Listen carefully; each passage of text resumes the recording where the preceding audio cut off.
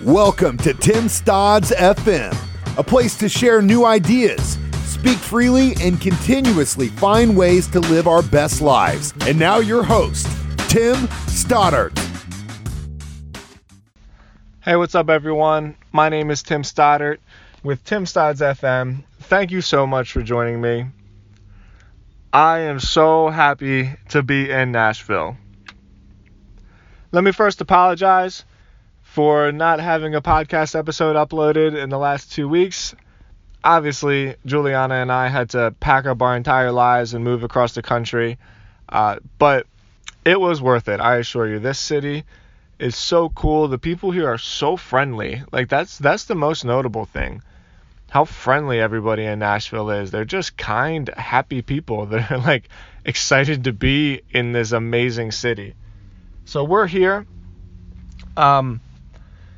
All my equipment is not set up yet. I'm actually recording this intro on my phone sitting in my car because the new house that we have, the ceilings are pretty high and it's hardwood floor, so I'm going to have to soundproof it. I didn't expect it to be so echoey, but look, I can ramble on and on about all the huge problems that I have in my life now, but we're in Nashville and we are so excited to be here. It's a beautiful city, and it will all be worth it. My guest today, let me get right into it. My guest today is my new friend, Philip Andrew.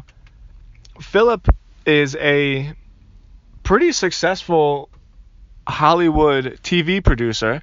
He's a pretty successful actor as well. He's got a substantial acting career under his belt. But Philip reached out to me to be on the show because he wanted to share his message of recovery from drug and alcohol addiction. Let me just say, he is one of the most positive people I've ever spoken to. We conducted this interview through Facebook Live, so I was able to look at him through video chat, and just his demeanor, he always smiles when he talks. He's just got such a good energy about him. I really love talking to him. And the thing that I noticed most about Philip is how selfless he is in his intentions. He is always looking to find ways to be of service to other people. He rarely talked about himself, and he was always looking to find ways to help other people, and it was just very notable, and I admired him a lot, and I really enjoyed the conversation. So that's enough out of me. I'm glad to be here. I'm glad to be back behind the mic. I'm excited to start these new podcasts with people in a new city that I've never met before. And with that, please help me welcome my new friend, Philip Andrew. Of all this stuff, right? It's just like we're having fun and figuring it all out. Yeah, I think it's cool too, but I don't know. Sometimes I get these new toys, and like I fuck around with it too much. Yeah. Great, man. Well, look, thank you so much for doing the show with me. I really appreciate it. I've said a few times, and I've mentioned this on almost every podcast that I do, but I always feel like it's worth repeating that when I started doing my podcast, I kind of approached it as like a way to sort of market my website, because I do a lot of writing, and just a way to sort of market my brand.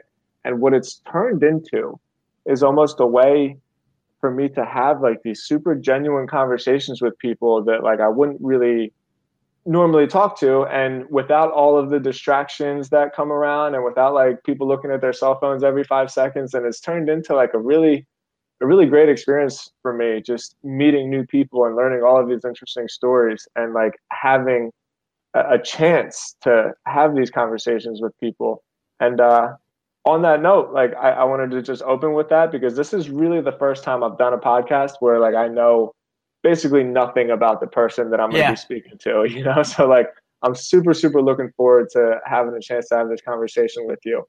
And with all that, like, thank you so much for joining me. Well, no, man. And thank you very much for, letting me come and kind of talk with you. And I think it's, that is exciting when you have those moments where like we're genuinely going to be learning about each other in the conversation. And I think it's really cool. And, for myself as I'm a television producer. That's the normal 9 to 5. That's what I do. Mm-hmm. And, there's times where, in television, you get so used to everyone needs to have purpose, right? Like what is the point of this segment? What's the point of this interview? What's the point? And I think sometimes we get so caught up in like making the point or in making sure that we're teeing somebody else up to talk about their book that's coming out or talking about whatever it is that we do. We often miss just genuine human connection and the ability to like learn something from someone else and not always feel like every conversation needs to lead to something. I think, especially for me out here in Los Angeles, in a lot of times people are so caught up in their careers and they're so caught up in moving forward and pushing themselves forward that everything, like every contact, every night they go out, every dinner, every coffee, like every single time it's this like, oh, I'm stacking to move my career. I'm climbing this ladder. Mm-hmm. And it's like, you can do that and that's fine. And it's good to be ambitious and have those goals. But at what cost if you're completely missing all of these little opportunities to just genuinely connect with people? So I'm excited too, man. I think it's going to be, who knows where we'll end up. Yeah. Well, and I think this is like a really cool place to sort of open the conversation because you're absolutely right. And I have to admit, like I started the podcast with that intention, you know, and then I started maybe seeking out people that from like a marketing standpoint that could help you share and like guests that would bring like an audience into the work I do. And it's just strange how I've found in my life, and actually this is probably like a good teeing off point because you could probably sort of run with this concept as it seems in the few conversations we've had, that the more genuinely I approach it, like the better it does anyway. Mm-hmm. So I'm almost better off starting from a position of just trying to learn about somebody and like trying to see how I can help them and like how I can be of service to them. And then I don't know, like the universe is weird. It sort of spins it all around in some way where when you bring that kind of energy to a conversation, into a situation, it just takes off for you. So even with that is a good teeing off point, but let me not get too far ahead of myself because I'm sure people listening to this are wondering like, hey, who is this guy? Who is Philip Barb? What is you doing? You are you're Emmy nominated, you're a producer. Tell me a little bit about yourself. Yeah, definitely. So I am, I get into a lot of weird stuff, man. I've always kind of been a little bit of a high energy guy and I've always been in love with entertainment. And so for myself, part of my story is I'm originally from Metro Detroit. I grew up in a little town called Melvinville, just on the southwest border of Detroit. Graduated high school, went to Michigan State University where I studied television and film, with the ambitions of always moving out to California, and never knew what that meant. Didn't know what I wanted to work in. I just knew I wanted to be in that realm, be in entertainment. Mm-hmm. When I was 17, I started DJing, and because music had always been a passion of mine and entertaining people. And so that was something that, I've kind of continued. I think it's funny when I just passed like 15 years of DJing, and it's like crazy to be like, I can't believe I have anything that I've been doing that long, or, and so for me out here from a month to month basis, I'm a television producer working primarily in reality television and documentary series. I just finished a show for Facebook Watch, which is a new, their new kind of platform. Yeah, it's like their native platform, right? Exactly. So I just finished a show for them. I'm getting ready to move on to a show for ABC. And so that's one, I've got that element, right? And then I've got the DJing, which is just fun, and I'll do everything from nightclubs and bars and things like that to like, little Jimmy's bar mitzvah. Hey, everybody get to, doing that type of stuff and weddings. And then I also have developed a speaking and coaching practice. And a lot of that has come out of, I was starting to do, as a TV producer, I was working with people, helping them to be better on camera. So always helping them be able to talk a little bit better, fine tune their message a little bit better. And so that was something that I kind of always was doing, was in this media coaching realm. Well, because of, and I'm sure we'll get all into this, but because of my background in, recovery, substance abuse issues with things like that, I started to realize that for every one or two people that they just needed practice, and the reason they weren't good on camera was just because they hadn't done it a lot. For every one or two of those, there was 8 that the reason they weren't good on camera was because of some deep-rooted insecurity and things that were coming up from childhood. So it was like the first time they raised their hand in class and they said the answer and they got it wrong and everyone laughed and they were like, I'm never doing that again. I'm never doing that again. Yeah. Exactly. And so it's like, so it kind of started, the media coaching then kind of shifted a little bit into doing some life coaching. And then the speaking kind of came out of a lot of things with recovery, so I started speaking at rehab facilities and, would do that, would speak, obviously at, AA meetings and that different type of thing. And then I've, recently got into, speaking at jails, and I've, spoken at USC and Michigan State University. And so it's kind of, there was a moment in time where I kind of had a moment where I started to freak out, and I was like, man, Phil, you're doing so much and I'm passionate about all these things, but am I spreading myself too thin? Am I not going to be able to really get into any of these things because I'm so scattered? And then what I had to realize was, for a while, I was trying to keep all of these things very separate. I was trying to keep the speaking, the guy that was speaking, different than the TV guy, different than the DJ guy, because I was afraid that people would see me and be like, oh, well, this guy's just all over the place. He's just scattered. And then what I really started to look at was like, no, like, I'm Philip Andrew first. Like, that's at the top of the pyramid. And then everything kind of scales out from there.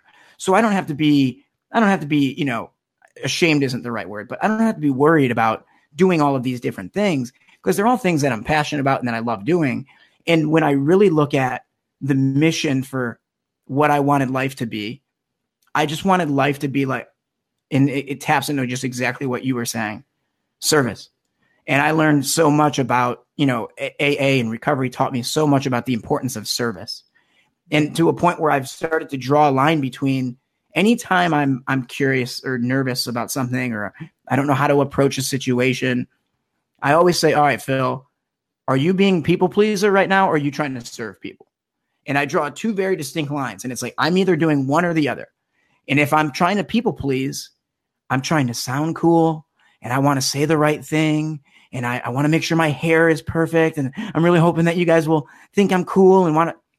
And when I'm there, I'm selfish. I'm in self. I'm worried all about me. I'm all concerned about how I look, how I sound, how do you think about me? And that doesn't put me in the best place.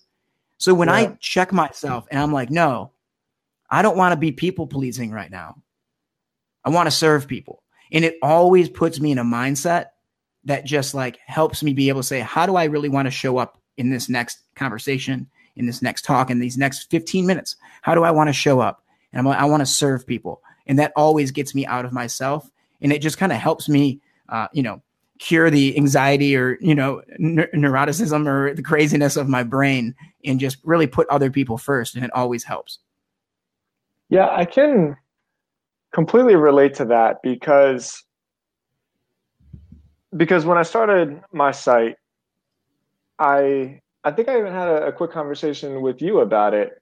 I felt like I didn't know which side of me to like portray, because there's a side of me that has this past, and a lot of people know about, me being in recovery, but there's also a side of me that like doesn't want to make that my identity.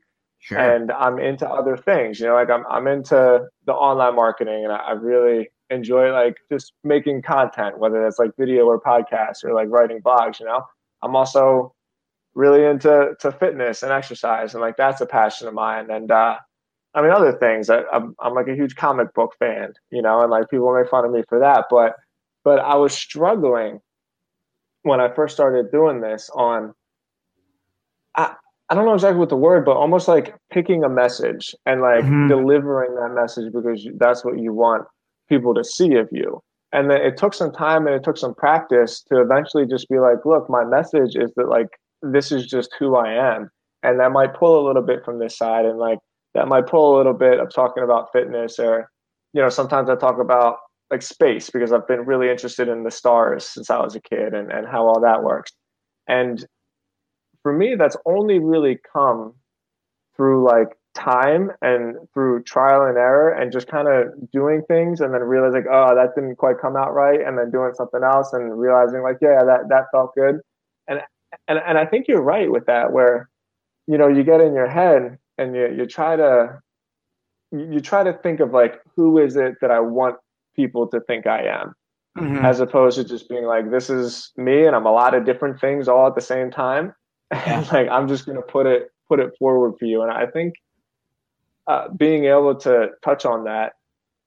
So I think really what I'm saying is I'm not the only one that feels that way. Yeah. You know, everybody has some kind of like identity thing that when they speak to people, especially if they speak to people in groups, they're not exactly sure how to portray themselves. And I think if you can help people sort of like find that comfort that they're not the little kid that got made fun of when they were raising their hand in school, that they can just be themselves. That comes across, that energy that you portray when you're just like comfortable being yourself really is obvious when you meet people. And in your particular situation, I'm sure it's obvious when you're on camera, when you're trying to train somebody to be on camera.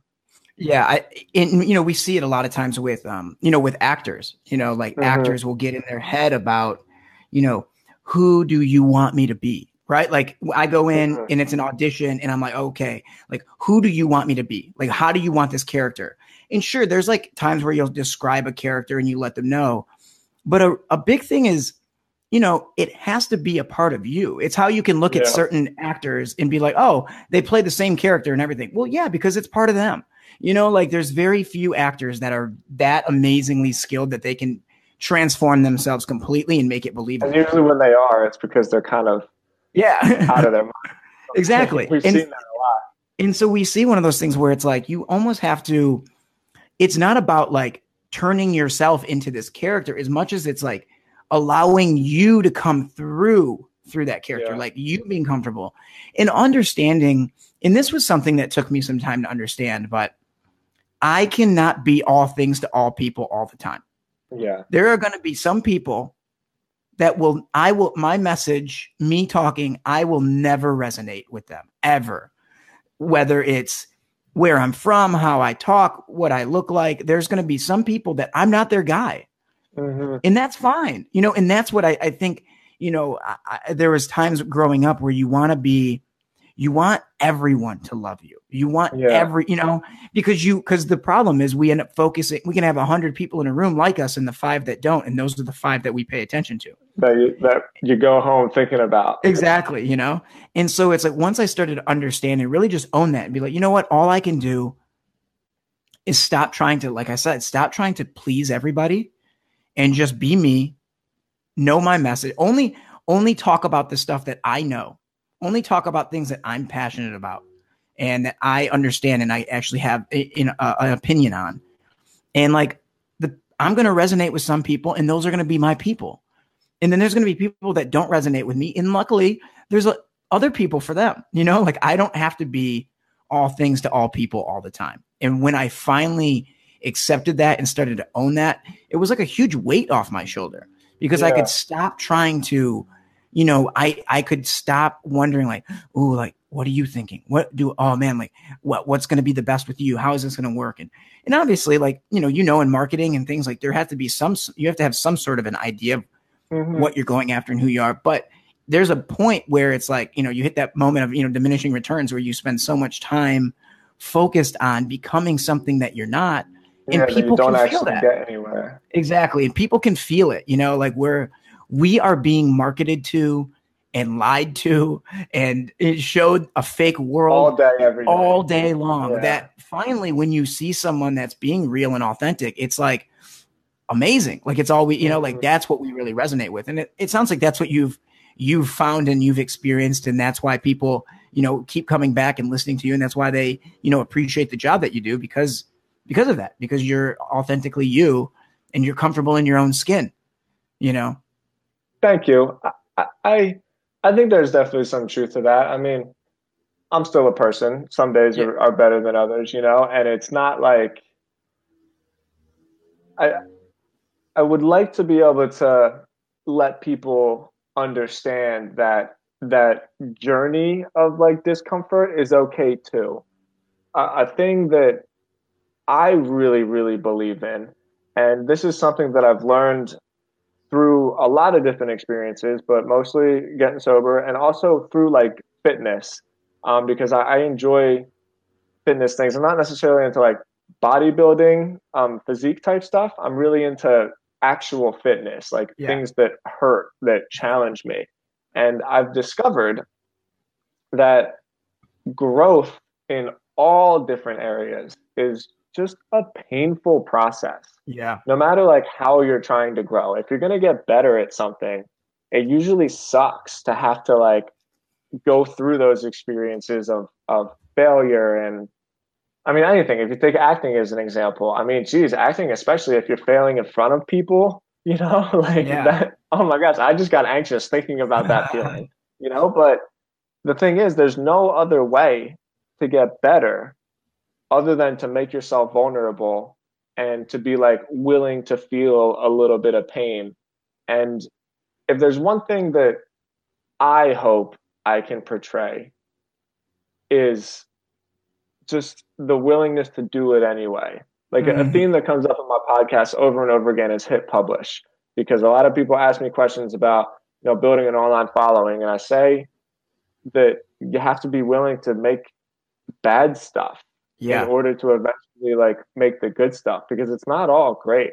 Like I've never seen any instance where everybody just made like these brilliant gems over and over again. Like there's a whole lot of shitty stuff that has to get made before you get to the real gems, And I think that the willingness, my parents taught me this, at least, the willingness to be able to like endure pain and go anyway, like whatever your definition of the word pain is, and just keep doing it anyway. I haven't found an easier, or I haven't found a way around that, at least I could say. And I think that has a lot to do with why I've done well for myself. And, again, like your definition of the word, for me, that means what you talked about, being comfortable in my own skin. Like if I have gotten to that point where I wake up most days and I feel pretty good about who I am, it's simply because I've been willing to endure the painful process of growth. Yeah.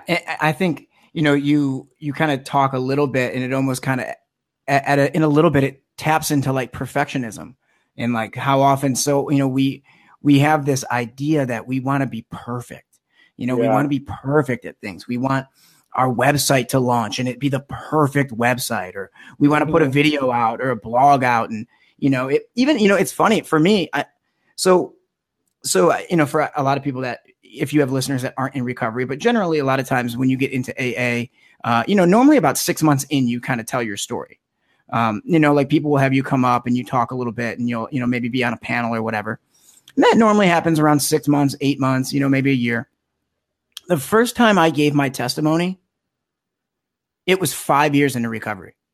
I never gave, because I had wanted to speak for so long that I had built this moment up in my head that I was going to be perfect, that I was going to give the most, it charged talk, and people would be crying and doves would fly and the heavens would open up. And, I had this because I wanted it so bad, but I was so focused on it. And it was like this idea of like, well, if I'm going to do something, I'm going to go 100% at it. I only do things if, I'm a perfectionist, and like, that's not a good thing. Like, at least for me, it's not a good thing. Like I will hide behind perfectionism. And what it really is just me being scared.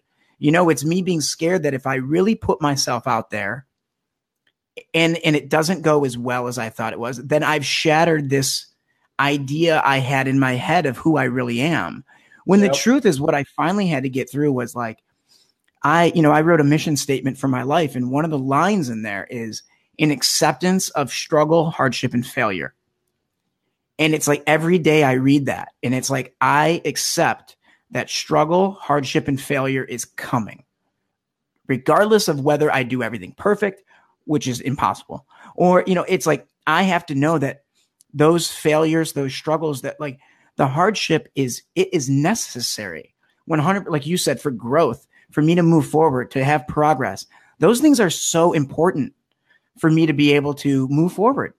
And so when I wake up every single morning, and I say those words, a part of my mission statement, that I am accepting it. So then when it pops up in my life, it doesn't rock me. It doesn't make me start questioning like, man, should you even be speaking, Phil? Should you even be doing this? What makes you think that what makes you think that you're not just some idiot kid from Southwest Detroit? You know, like what makes you think that you have anything special to offer anybody? Who are you? And like all of those limiting thoughts, I have to accept that like that's part of being a human. Those things are going to pop up, and I need to make sure that I really identify when I'm being a perfectionist, when I'm, tapping in and I'm in really seeing it for what it is. I'm just being afraid. My faith is being questioned and I'm not being strong. And then it's like, all right, well, how do I move forward?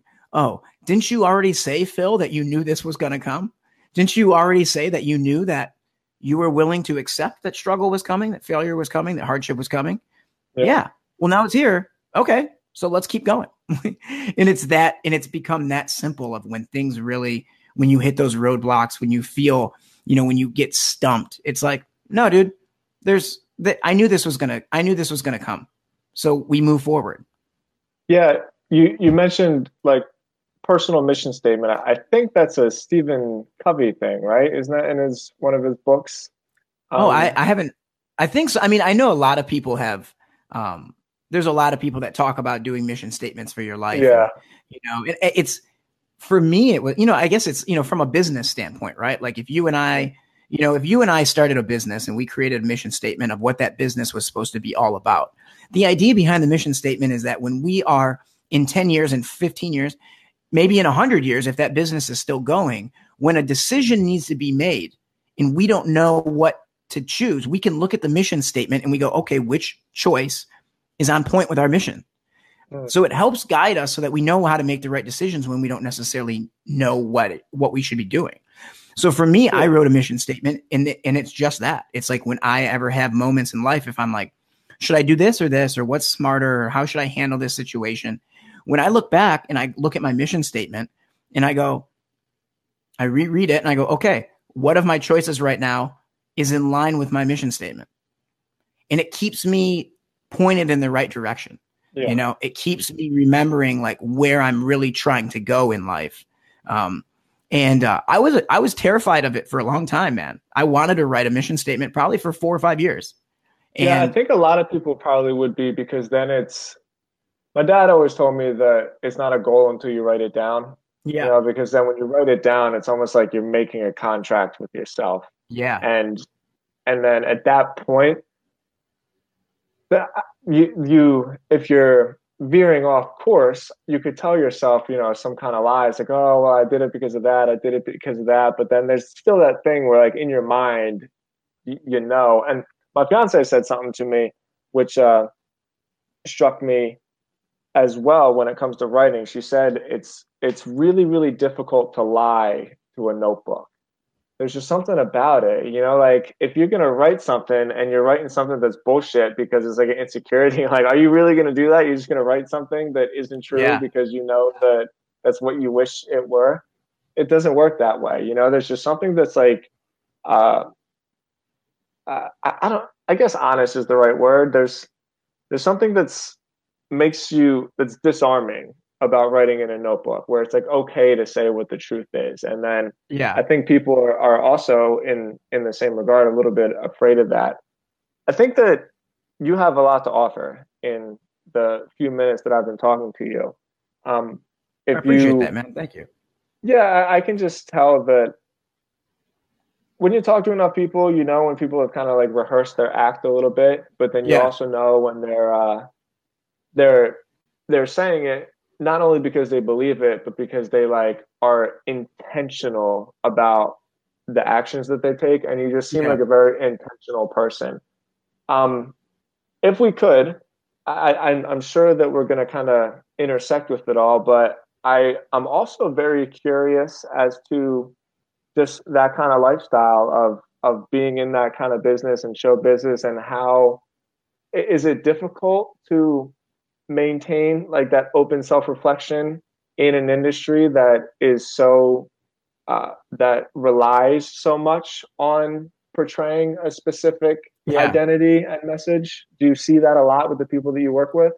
I think that I will say with 100% honestly, like I know that my recovery has helped me so much in being a great producer because it, like when you go into a meet, like when you go into meetings, when you go to recovery and you hear people telling the truth, like exactly what you just said, you hear enough people that are authentic and vulnerable and really give it that when someone's being full of it, dude, And so I feel like in the industry, like I've never really had any issues with, I've never felt, a lot of people get nervous about like, oh, well, networking, like I don't drink, like how is that going to work? Do I need to be, I'm not going to be invited to these parties or whatever because I don't drink. And I've never really experienced any of that. Like I've always found that people just like, when you know who you are, like people just want to be around that, people want to be, they, like you said, you can tell when people kind of know when they're giving you an act or not, and I think, I've never really experienced, like, I love television and I love entertainment. And I feel like, sure, there's the people that you can tell are full of it and they're just trying to, they're just wheeling and dealing and they've got ulterior motives and all these things. But for the most part, a lot of people are very passionate about telling great stories and they really want to, help other people and tell powerful, stories. And so I don't know. I guess I think I'm kind of rambling a little bit because I think I missed a little bit of the question. But I think for me, I've never felt on the outs of the industry because I didn't, drink or anything like that. If anything, it just made me able to connect with people in a different way. Because I'm so open with my story. And I think that has really helped me is like, I'm a big believer in that, like secrets grow in the dark, and it's like when a lot of people that I work with, like they know that they know I'm sober. They know that that's a place that I'm really passionate about and I care a lot about. And so I've never shied away. I've never thought that I needed to like keep that quiet or, because most of the time, and especially now, when I got sober, I was like 22 or 23. Okay. And like, there weren't a lot of other people that were, when I got sober in Detroit, there weren't a lot of young people, there were some groups, but not a ton, but like not a lot of people were reaching out, but like now I'm 32 and, substance abuse catches up with people as you go through life. And it's like, now I feel like I love that I'm able to be of service to people because I'll get a lot of calls from people, whether it's people I went to high school with, whether it are, people that hear me talk, or a lot of times it's people in the industry. I'll have people reach out to me and be like, hey man, like, I know you're sober and like, I have a buddy that's really struggling and like, I don't know what to say to him. Like, I don't really know, like, would you talk to him? And it's like, I get so much out of that being able to be of service to other people. And like I said, being so open with my story and being able to connect with people, the authenticity that you experience in recovery meetings is like something that I don't think a lot of people understand. I have to remind myself not to take that for granted at times. Sure. Because it's not like that everywhere else. It's not like that, and even I'll say this. So, I belong to a men's group out here in Los Angeles, and we do a men's retreat once a year. Cool. And there's we had a weekend. And in that weekend, we talk a lot about like vulnerability and trying to get healing from things from the past that have kind of. But it's not a recovery group. So this is just like a guys group, but nothing. It's not recovery based. But a couple of the guys that put it on, like we come from recovery backgrounds, so we try to create an environment where guys can feel confident to talk about different things and get some healing from it.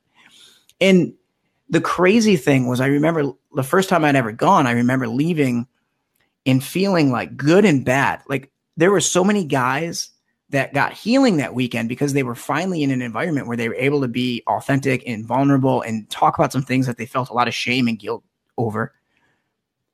And then there was a moment where I realized like a lot of these dudes are getting this once a year.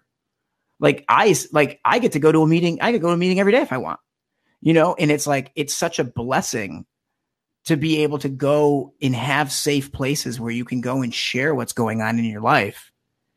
and really just like get things off your chest, connect with other people. And that's another thing. Hearing, I'm all for therapy. Like I think people should do therapy. Like if you need help, get help, however you need to get it. Mm-hmm. But to me, there's something about group therapy, like in AA or any, CR, any other type of groups. There's something about listening to other people as well, share what's going on in their lives, to where you realize it's not all just about you. My only issue at times with like, one-on-one therapy is just, it's like, hey, I'm going to tell my therapist about my problems, and it's all about me and me and me and me, which is good and it's needed. But I think there's something powerful also that happens when you realize like, yo, you're not the only effed up person in the world. Everyone is dealing with a lot of people have stuff they're dealing with. And it just helps you be a little bit more compassionate and understand that. I don't know. I'll let you jump in. I feel like I'm rambling a little bit now. So yeah, but I'm maybe, because again, an exercise that I do with this podcast is try to keep my mouth shut for some time, because I just kind of like to talk, and it's always good to hear other opinions on things. And I'll tell you what I mean by that. You have been in recovery, you said 10 years, right? Yeah. And it sounds like you're still very actively involved with meetings and with being involved in a group of recovering men and women. But usually you probably have a lot of men that you're really close to. I don't talk about this very often, and I think now is probably as good a time as any, but it got to a point with me where I started feeling guilty because I was leaving meetings kind of tired of hearing about problems all the time. And I've heard that be said by other people. But then I would feel guilty because I didn't want to take my shit and like possibly pollute something else that is really helping somebody, So I think I'm doing the right thing by it, which is kind of being in the corner and be like, hey, look, if that's helping you, you do you, and like however I can support you, that's fine. But over the years, I've gotten much more comfort, really in gyms. That's kind of been like my form of meditation, really, running, especially. I've recently started swimming, and I do get to a point sometimes where, not that I feel isolated, because I have some really, really close relationships, and like people always know where I'm at, but where I feel like I'm not like participating in this energy that gave so much to me, and so I kind of have like this weird push and pull in my mind where I don't want to dive into something and be sitting there and be kind of brooding just because of me. But at the same time, I feel guilty for not like giving back to a thing that gave so much to me. And, I guess it's been about it's not completely true. I'll probably hit like one meeting a month, I would say. And it's usually because somebody invites me or something. But it's not something that I do actively anymore. And for the people who listen to this, it's not something that I would like recommend to say like, I know a better way by any means. Like, I don't know anything. Like, I really mean that. Like, I don't know anything. I just, I feel really, really good with where I'm at right now. And I kind of don't want to ruin it, like I'm scared to fuck with it too much. But hearing you and sort of the obvious passion that you still have for being connected, that's the word, right? Because that's what you are when you're involved with that stuff. Like, you're connected and you're a part of. It's making me feel like I'm missing out a little bit. I don't know if it's missing out. I think for me, I remember when I first got to AA, and I remember seeing somebody it was like probably in my first month, and I remember seeing a guy take a chip for 25 years. And in my head, I thought, if I'm here in 25 years, dude, this shit doesn't work. Like I remember thinking that, and then I did start to see that it was one of those things where, it was about, I had to realize like, if no one would have been here for my first meeting, like there wouldn't have been anyone here So I need to be there for other people. But I will say, you know, I feel you on like the problems, right? Like when people get into the drunkalogs and like they want to just, you can always tell when someone still is getting validation from how awful they made things.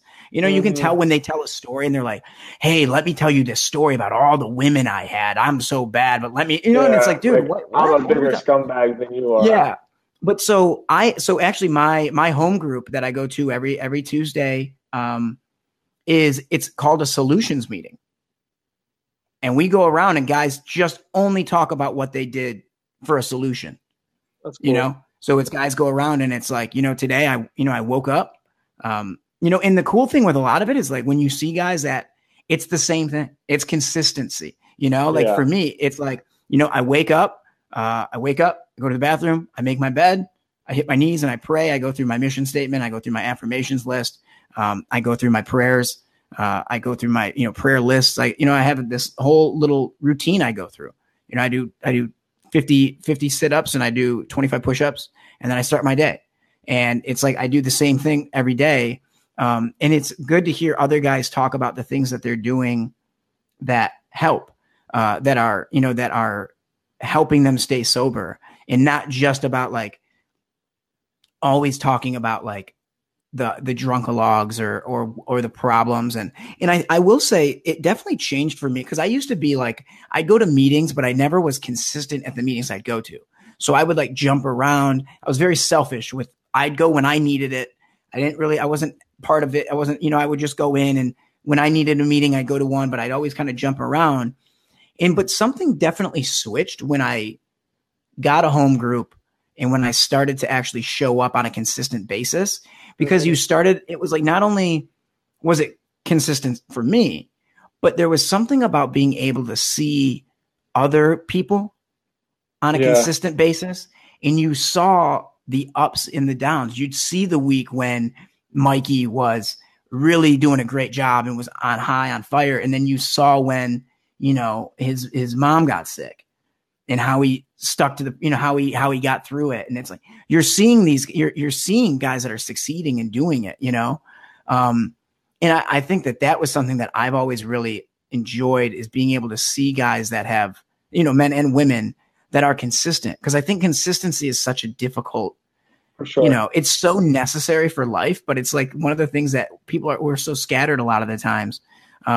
So, you know, for you, man, I don't know if it's, you know, that you're missing out. I think you have outlets in other areas too. You know, I think that's it. It's like we find, you know, we talked briefly about, you know, I think one of the, you know, a problem that I see a lot of times in the rooms of AA or other things is, you know, when you first get sober, it's this idea of like, all you have to do is not drink. That's it. Like, just don't drink today. And like, that's it.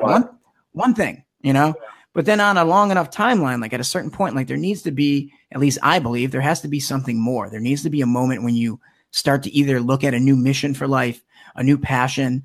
What do you want your life to be about? Because I know personally, I don't think my life's purpose was for me to have an issue with alcohol when I was younger, and then for me to get over it. And that's it. Like, I think that there's so much more. There's so, you know, and that's just part of the story. And I think that that's something that's so key, is like, for us all, whether we're in recovery, whether we're not in recovery, just people in general, like they say, the meaning of life is finding meaning in your life. It's like being able to find something that is important to you, that you can get up and do every single day with passion. Cause that's how we stay alive, you know, like that's how we like continue to, it's so easy.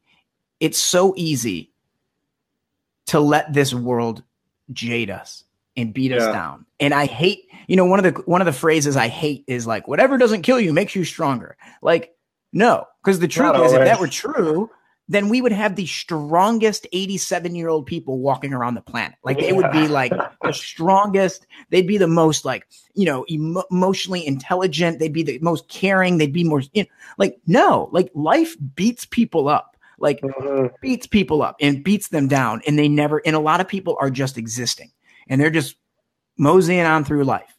And it's like, no, you have to do the work. Like, if you want I love this one saying, and it's like, if you do the things that others won't do, you get to have what others won't have. And it's like, it's easy to just do the bare minimum. It's easy to stay in your comfort zone. It's easy to not really put yourself out there and to go for things. It's easy. It's comfortable.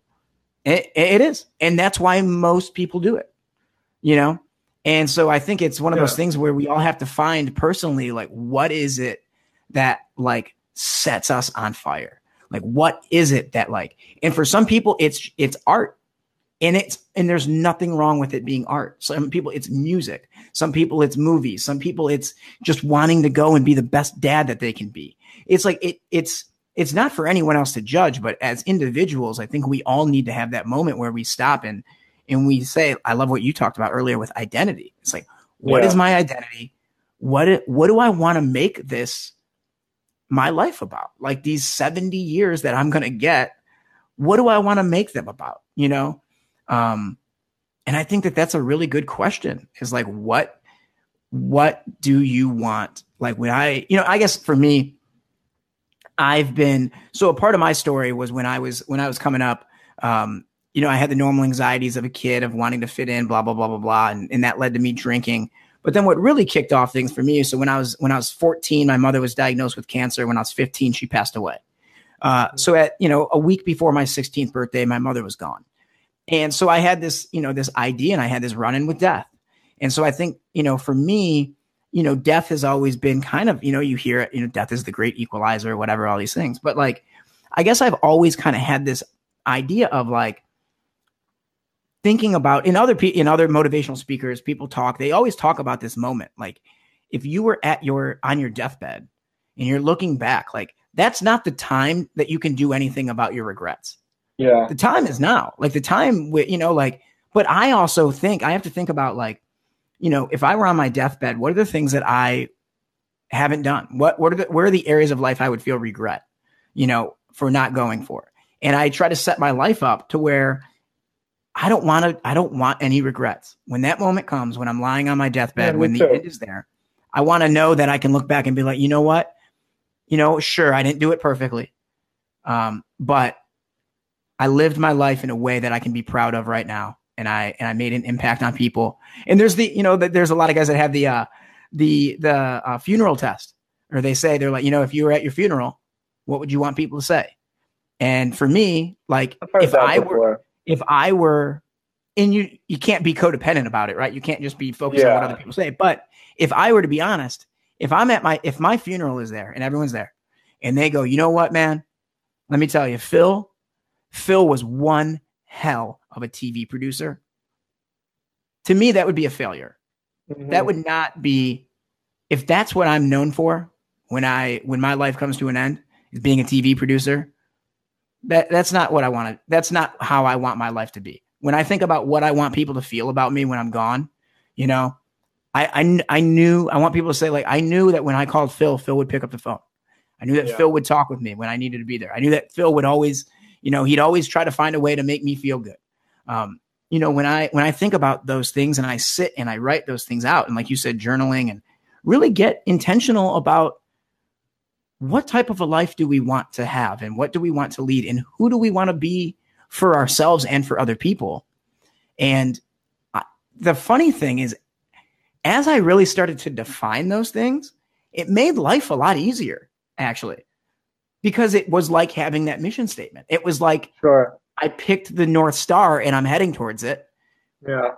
And it just made life, it was like the discipline of sitting and doing that, the discipline of making decisions on who I wanted to be. That discipline brought me freedom. Jocko quote. Yeah. Oh, dude, I love Jocko. He's great. Yeah, he's cool. You've given me a lot to think about, man. And I think this conversation was kind of perfect timing for me, because I don't have these kind of conversations about like my own. There's always like an underlying theme in my podcast, just because a lot of the people that I know and I respect, both men and women, have some kind of like trouble that they've gotten through. And so it seems to come up a lot. But with that being said, I don't think I've ever had such like a direct conversation about recovery and sobriety in this way on the show. And I commend you for all the work that you've done. I think you're going to go really far with I appreciate that, man. I really do. how you want to be remembered. All right. Well, before we head out, I want to make sure I give you a chance to tell people where they can find more about you. And totally. keep in Yeah. mind, I'm going to link everything up on the show notes of the blog article. But even still, where can they learn about you? Where can they find out more about your work?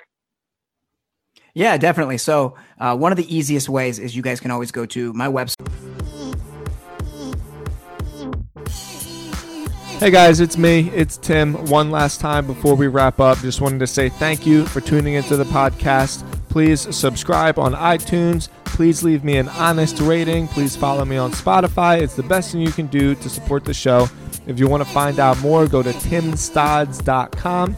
Feel free to fill out the contact form to reach out to me personally. I always respond. I appreciate you guys so much. I'll talk to you tomorrow. Have a good one.